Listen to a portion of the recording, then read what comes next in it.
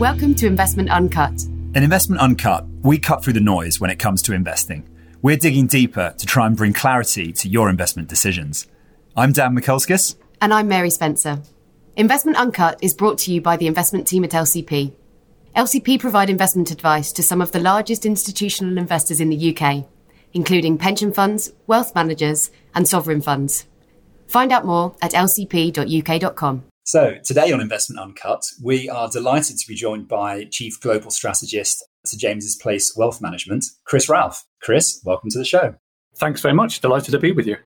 Thanks, Chris. So, Chris, what a job title. Would you like to explain to the listeners kind of what that means and who your clients are? Well, it's only a job title I've had since the beginning of the year, Mary. For 10 years, I was SJP's Chief Investment Officer. And when I finally realised that I should be hanging up my boots for that particular role and hand it on to a much more able colleague, I had to think up some new job title, and this was the one that I landed on. But actually, it does allow me to spend more of my time thinking about what's going on in markets, what's going on from the macro perspective, and to be able to communicate that to clients. If ever I could have chosen a year when that's been really fascinating, 2020 has been it, and I've thoroughly enjoyed and been perplexed by what's going on from a macro perspective and how that equates to where markets are. And it's been an interesting journey.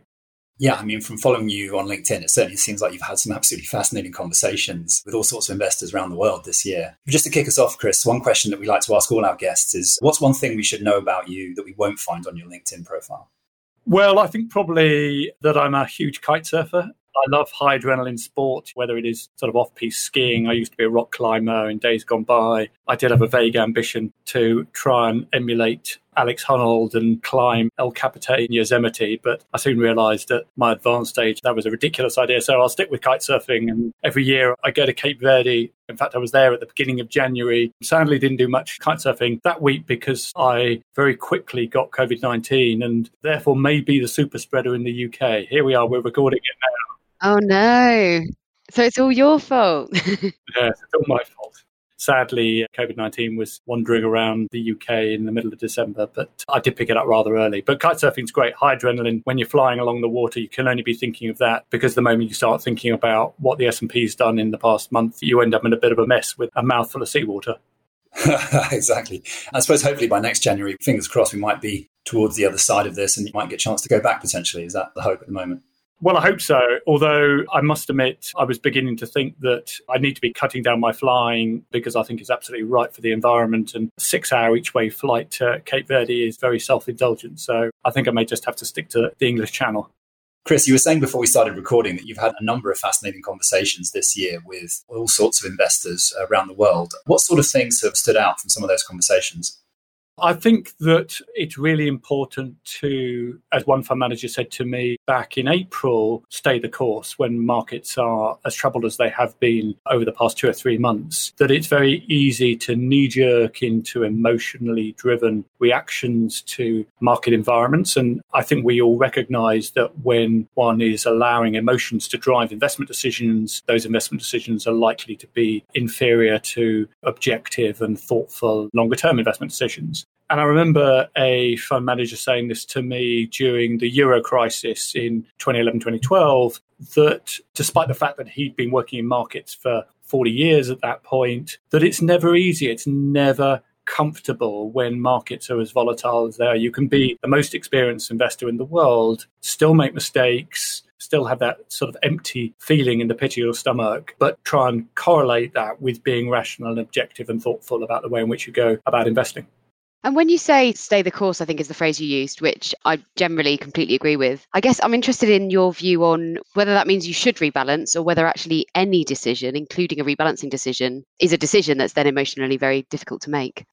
So what does that mean in terms of rebalancing? I think it means that as long as one uses the tools that one has available to quantitatively rebalance where it's appropriate, then that removes that decision-making process from being behavioural or being emotionally driven. And that's key.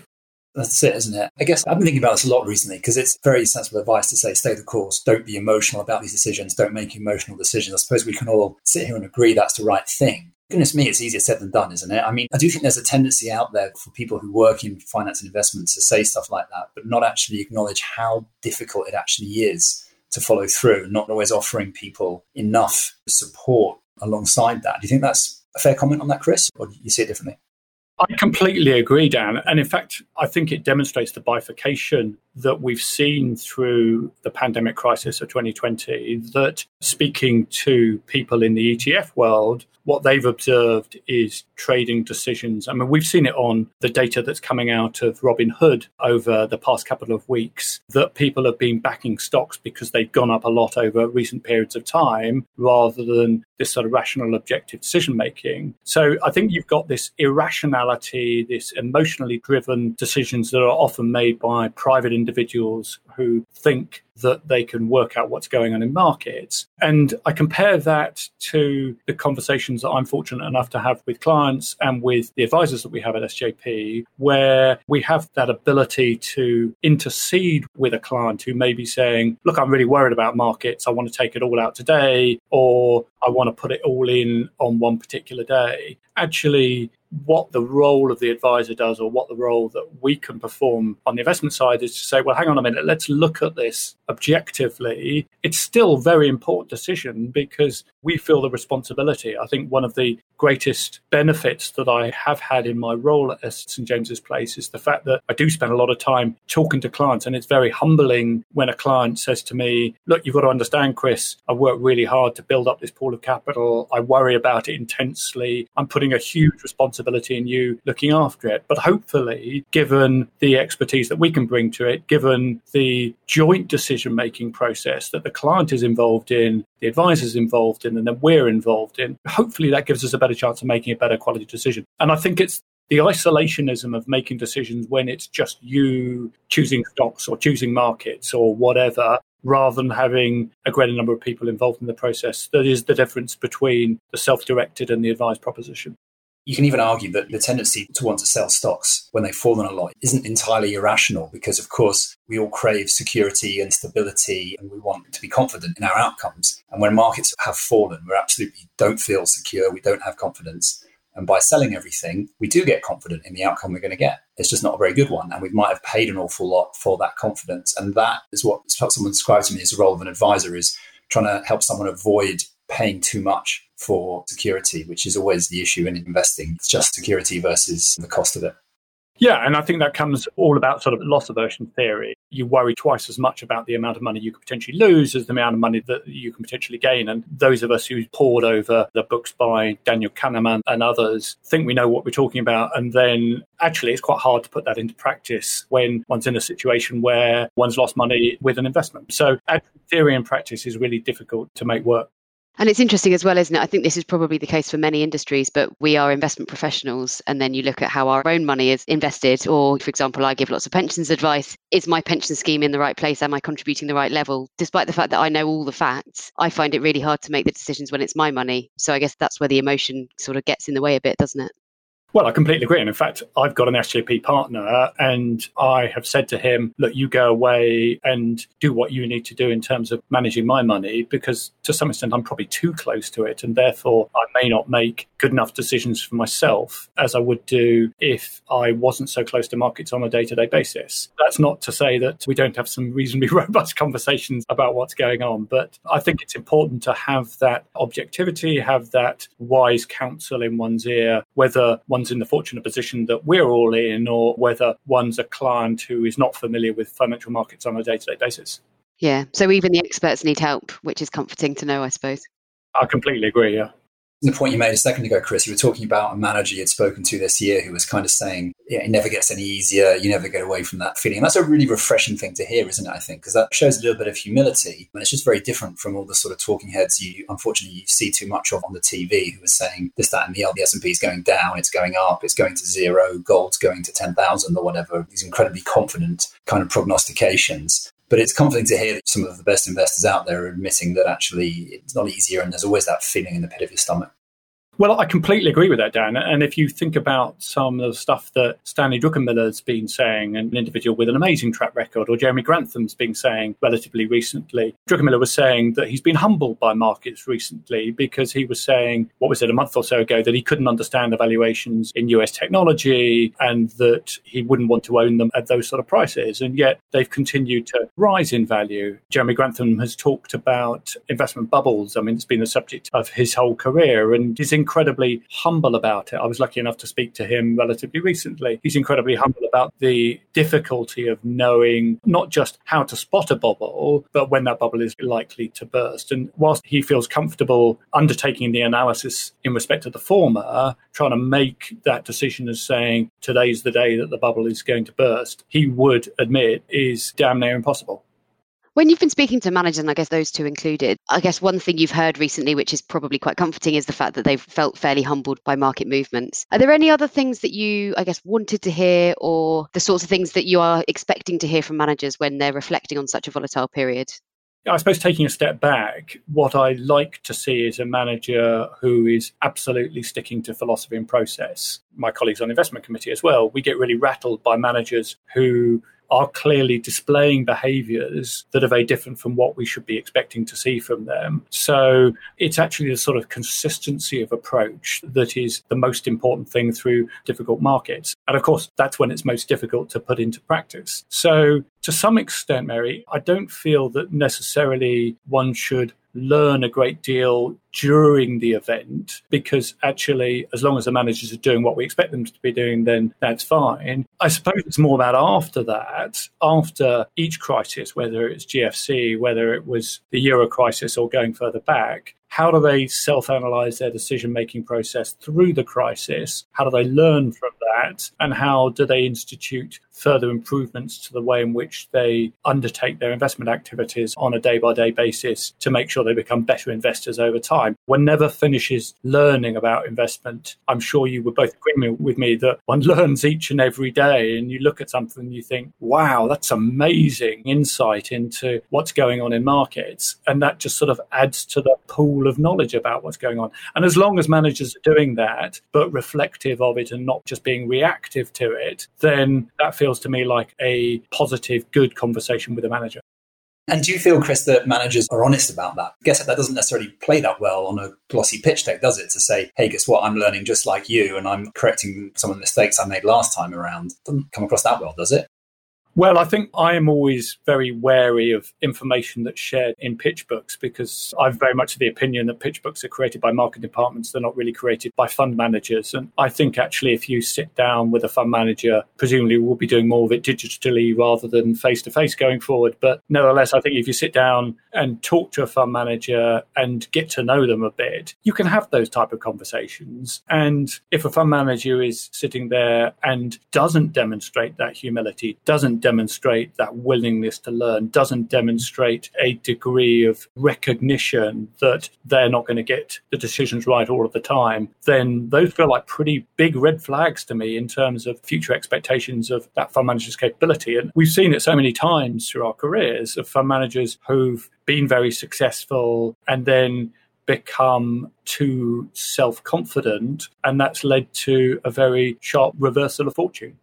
And I guess that's again where it's helpful, the sort of the role of an advisor in a sense, because you can sit down with a manager and level with them and say, I don't mind if you say you're still learning. In fact, I kind of expect it. Whereas, of course, when they're presenting or pitching to the ordinary person on the street, I suppose, that's not so expert, it's probably much more difficult for the manager to let go of that information. And also, of course, the untrained expert or the non-expert isn't going to take that information very well.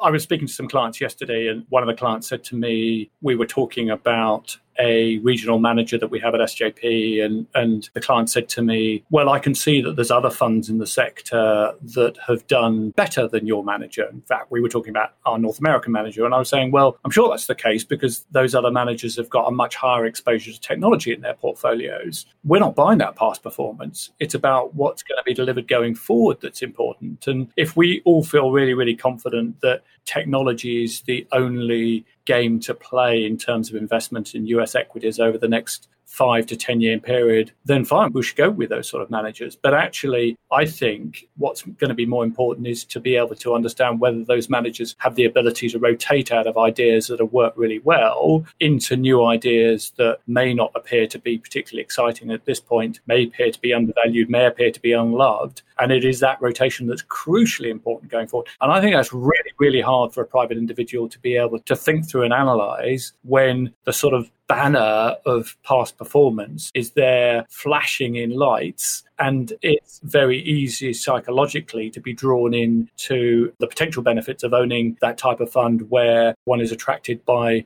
good recent performance. Yeah, somehow past performance can always be so much more salient than sort of current valuation, can't it? And obviously they're just two sides of the same coin. So often they are, sorry, not always. So, good past performance equals high current valuations and vice versa. Yeah, and I think, Dan, if you look at, for example, some of the value managers that we work with at St James's Place who have had a torrid time over quite extended periods of time now, does that mean we should abandon them today? Is value no longer a sensible investment strategy? I tell you what, the more I hear or the more I read articles saying that Warren Buffett has lost it and one shouldn't be giving any more money, indeed one should be divesting from Berkshire Hathaway, the more I think that we must be getting to the turning point for value. So it's when that becomes the siren voice that Buffett has lost it is the time that he will really start outperforming, as will other value managed. Yeah, well, I was going to take the opportunity to ask you where you stood on the is value dead or alive debate, but it seems like you view out pretty clearly there. You see a turning point for value and you would stick with those managers that have had a bit of a tough time. Well, do I see that the difference between growth and value will continue to rise inexorably? No, I don't. How much can value recover from its current time? Will it be affected over the medium to longer term by ultra low interest rates and therefore making the cost of capital incredibly low and therefore the return on equity that's required for growth shares more interesting? Yeah, I think there is a debate to be had about that, but I think it's all too easy to cast aside investment approaches that have actually delivered incredibly good returns over decades because of a relatively long period of underperformance that we've seen recently. So I guess there are sort of the traditional types of investing, so growth, value, etc., that your existing clients will have been tapping into over the years. Have you noticed any sort of new trends in terms of demand from clients? I guess the specific one I'm thinking of, but wanted to ask a slightly more broad question, is sort of ESG type focus. I know you mentioned you were trying to cut down the amount you were flying, and it's clearly a bit of a hot topic, but is that flowing through into investment demand directly? Well, I mean, I think there's probably two huge themes that have been happening in the investment world over the past 2 or 3 years. ESG, responsible investing, is absolutely one, and perhaps we'll come back to that. And the other is the extraordinary growth in index investment. And obviously, with the continued performance of the largest 5 or 6 companies in the United States, that is making index a very, very safe place to be at the current time. But maybe it's worth reflecting on responsible investing for a while and the inclusion of ESG factors in investment. I think during 2019, we crossed a watershed where it was no longer going to be appropriate for any fund manager to say, I'm going to have nothing to do with ESG characteristic analysis of my portfolio because I fundamentally don't believe in it. And I think it is beholden on us as a wealth management company that has the very significant responsibility to be looking after a substantial amount of our clients' assets, to actually use that leverage to work with our fund managers and for them to work with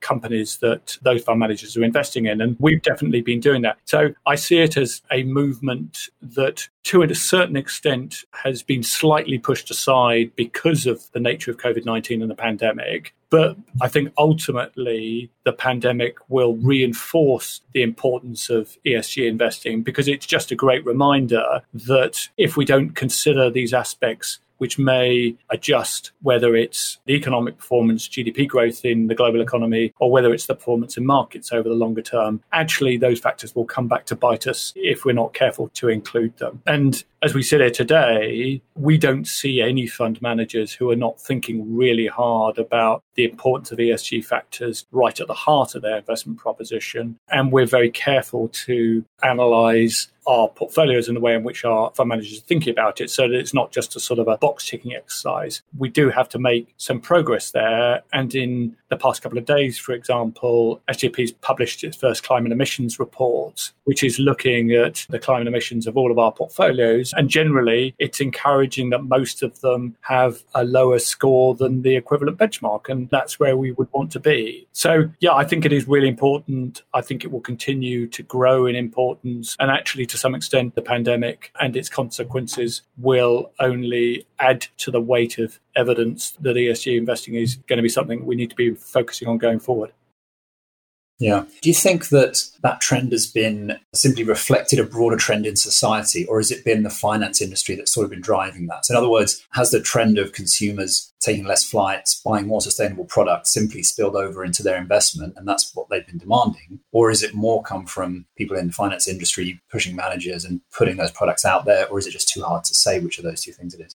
So if I go back 4 or 5 years, Dan, I would say that very few occasions when I was in a client meeting would the question of responsible investing, ESG come up. And in fact, I would posit that the phrase environmental, social and governance factors was not something that many clients had heard of at that point. Pretty much every meeting that I do today with clients, it will come up. And we encourage that. We think it's really important. So I think it's actually more than clients thinking about how much they fly, where they buy their food, et cetera, than the sort of broader societal responsibilities that we have. I actually think we are seeing a bit of societal change here, that people are not just thinking about what their longer term futures are in respect of the financial return. It's more of a, well, what's the impact on society? And to me, that's a good thing.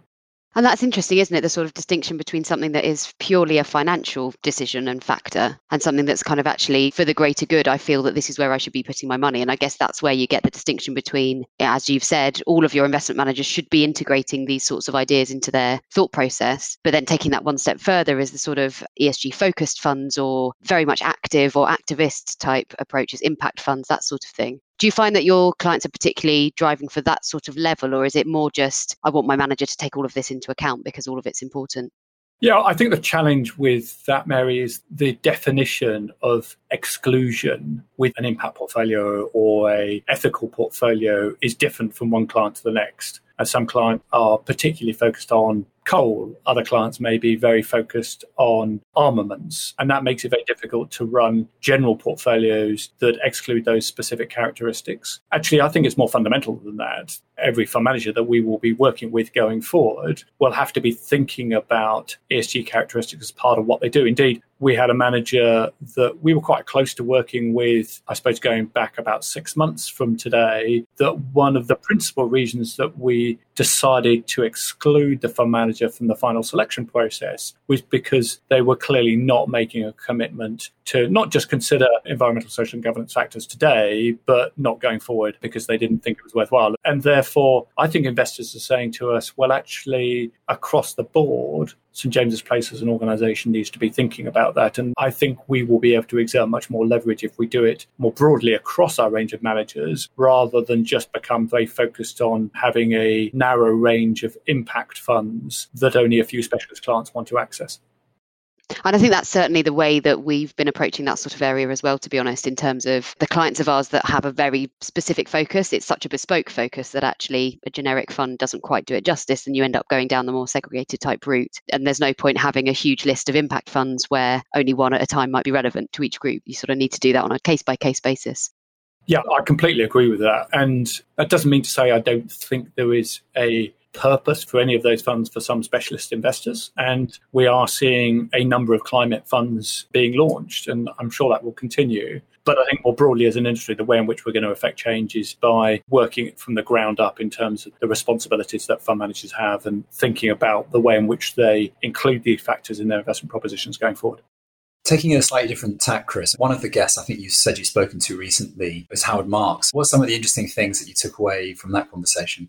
Well, Howard is such an amazing guy to be speaking to, and it was a real privilege to have a conversation with him. I suppose what I was trying to do, Dan, was say, well, Howard, you've had a lot of experience of investing in different markets. You obviously come from the lens of looking at fixed income and looking at corporate bond markets rather than looking at equities, which offers a bit of a different perspective, I think. What does that experience tell you in terms of the way in which we should be thinking about how we should be responding to the crisis, where it creates opportunity and what the longer term consequences of that are? And just listening to an individual think and talk about his experiences of investing over his long career and how he relates current events to previous events, I found absolutely fascinating. And I'm sure if it were possible to have another conversation with him as we approach the year end and say, well, actually, things didn't quite turn out as you expected because, for example, default rates in corporate bond world, particularly in high yield, don't seem to be spiking up as much as he might have thought when we last spoke. So what did you learn from that, Howard? And how do you think about that going forward in terms of the way in which you build and run your client portfolios?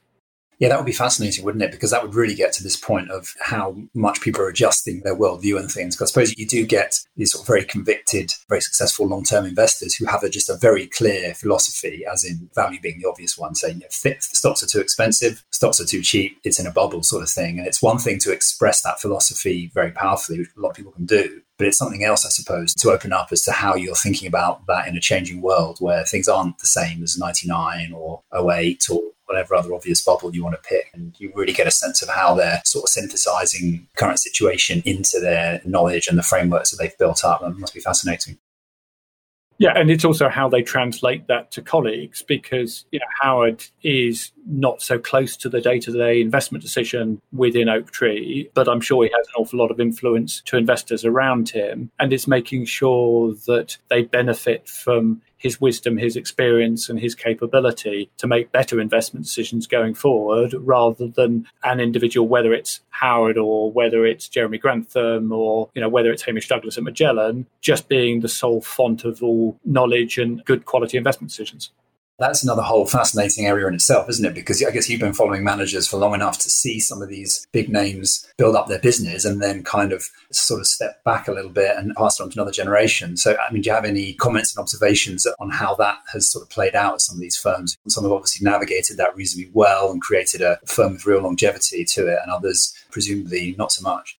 I think the basic analysis is that it's incredibly difficult, particularly when an organization has been very focused around a particular individual, for a successor to come in and successfully follow in the footsteps of that individual. So I spent a good portion of my career at Fidelity, and what Fidelity tried to do for a long period of time was to create mini Anthony Boltons. And they tried really, really hard to do that. And Anthony was very involved in that process. But it's actually very difficult to make that work in practice. And however much time Anthony spent with the more junior fund managers at Fidelity, it was just that innate, I don't know whether it's a gut instinct, that innate makeup that he had that signified him as being an exceptional investor. That's not to say that Fidelity doesn't have some really good investors, but someone like Anthony comes around once in a generation. So I do think it is really difficult. I think it's the perpetual problem of the star manager culture. And I do think it's really interesting that, particularly if you contrast fixed income companies compared to equity managers, there tends to be a much lesser focus, even within a business like Oaktree. Howard is a really important individual in Oaktree, but he's not the sole decision maker in the portfolios. And you tend to have much more team-orientated processes in fixed income compared to equities that tend to be associated with a particular individual making really important investment decisions. That's a fascinating point, Chris, actually. And what would you put that down to? Just the nature of the markets and what you have to be aware of? There is a big difference between fixed income and equities because one can analyze a company, and I'm not saying it's easy to analyze a company and make a good quality investment decision, but there is a single dynamic that's associated with that because it is reflected in a share price. Whereas if you're investing in fixed income, there are lots of different ways in which you can express an investment in fixed income, whether it is owning a credit, whether it is owning a derivative against that credit, whether it is investing in a sovereign, doing a curve trade, putting a currency hedge against it, et cetera, et cetera. And within that, there are going to be people that are going to be skilled at particular parts of that don't necessarily have all of the skills to be able to do all of that process. Whereas probably it's easier to identify an individual in the equity world who can at least identify good quality ideas in certain sectors, maybe not in all sectors, And I remember speaking to a manager saying, I'm never ever going to invest in insurance stocks because I simply can't get my head around them. And actually, I thought that was a positive because he wasn't arrogant enough to say, well, I understand everything about investment markets, the limits to what he was prepared to invest in. Whereas for that sort of individual investing in a retail share, it's probably easier to translate that understanding and that insight to other shares in other companies in the consumer space, for example. It's really interesting because I guess one aspect of that is the sort of skill set, and another is the behavioural aspect to kind of these sorts of very successful portfolio managers and investors. We've done a couple of other recordings on book reviews actually, but we looked at The Man Who Solved the Market, so Jim Simons, and also The Big Short, so Michael Burry. One of the things that I guess came very clearly through those was the fact that these investors that had very strong ideas and they were right and they were very good investors were also perhaps outcast is probably a bit strong, but they weren't the norm. They didn't fit a mold. They were very comfortable to be different. And actually, if you're trying to then make a mini version of an existing person, by definition, that mini person isn't going to be their own investor with their own sort of thoughts. And some of that natural thought process is what makes some of these investors so strong. Yeah, I mean, I think that's absolutely right. But one's always got to remember for every investment manager who is a success, there is an awful lot who haven't been successful, who've taken incredibly concentrated positions, may have thought they were about to be a hero until it blew up spectacularly. And we've all seen them over our careers. And in addition, I think there is certainly an aspect of people being in the right place at the right time, doing a piece of analysis, pursuing that, thinking it through and taking positions against it, and then benefiting from that.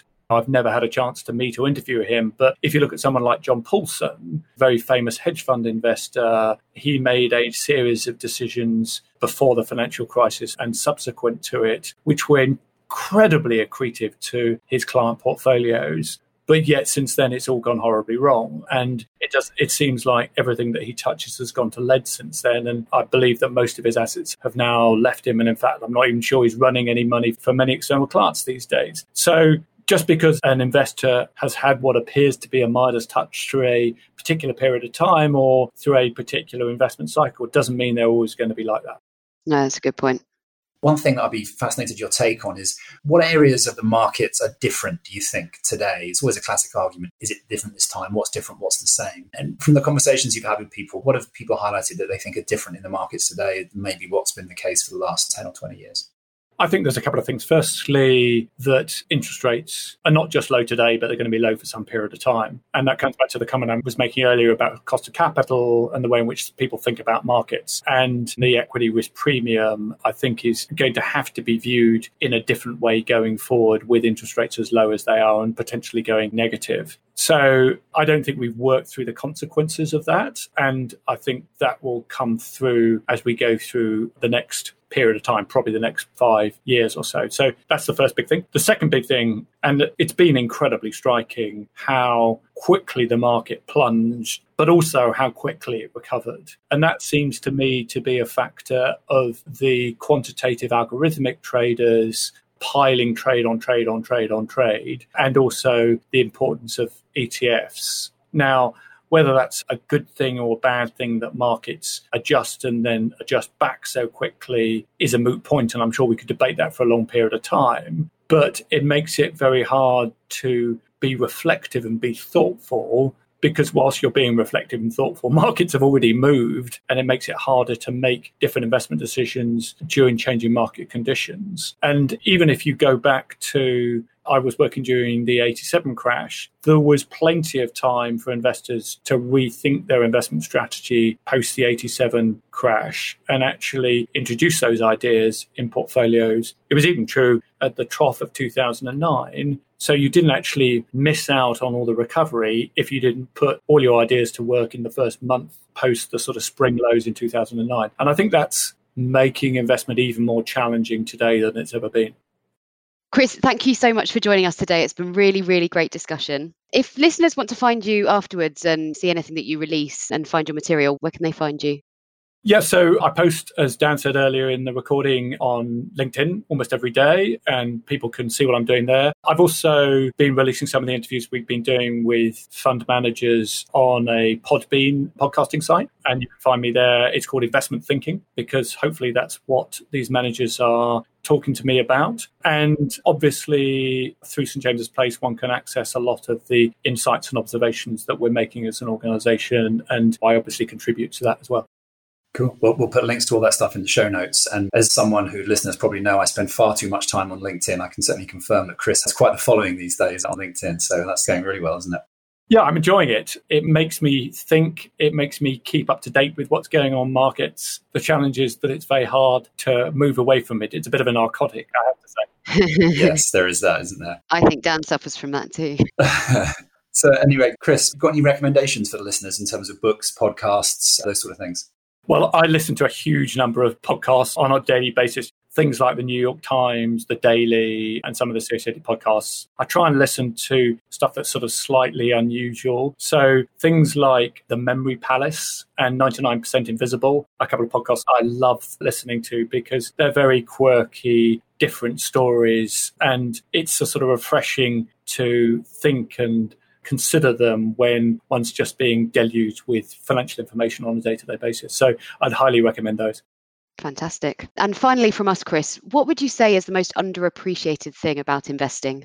Well, I think it probably goes back to a comment that I was making earlier, Mary, the fund manager who said how difficult investment is, even if you've been in markets for 40 years plus. So the title of his book, and it's a chap called Richard Oldfield, is Simple But Not Easy. Investment should be incredibly simple. It should be easy to say, well, that company's cheap and it over the longer term will go up. But boy, oh boy, it's hard to get it right. Boy, oh boy, so many people get found out. And I think if there's one thing I've learned is that the moment you think you know a bit, that should be the time at which you recognise you know very little.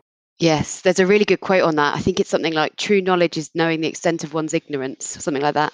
Yes, I'm really glad that there's so many people who are far more erudite than I can come up with these great quotes. I wish I could be like that. Yes, Simple But Not Easy is a great one as well, isn't it? I didn't realise that was actually a book, but that's a little phrase I've come across a few times as well. It just sums it up brilliantly, doesn't it? So great. Okay, well, I think that's a great note to finish on, Chris. Thanks again so much for your time. It's been really great conversation. Love talking to you. Really enjoyed it. Thank you so much to both of you. Thanks, Chris. That's it from us for today. We really hope you've enjoyed the episode. As ever, if you like what you hear, please do leave us a review and please subscribe. But for now, thanks for listening, and we'll be back next week.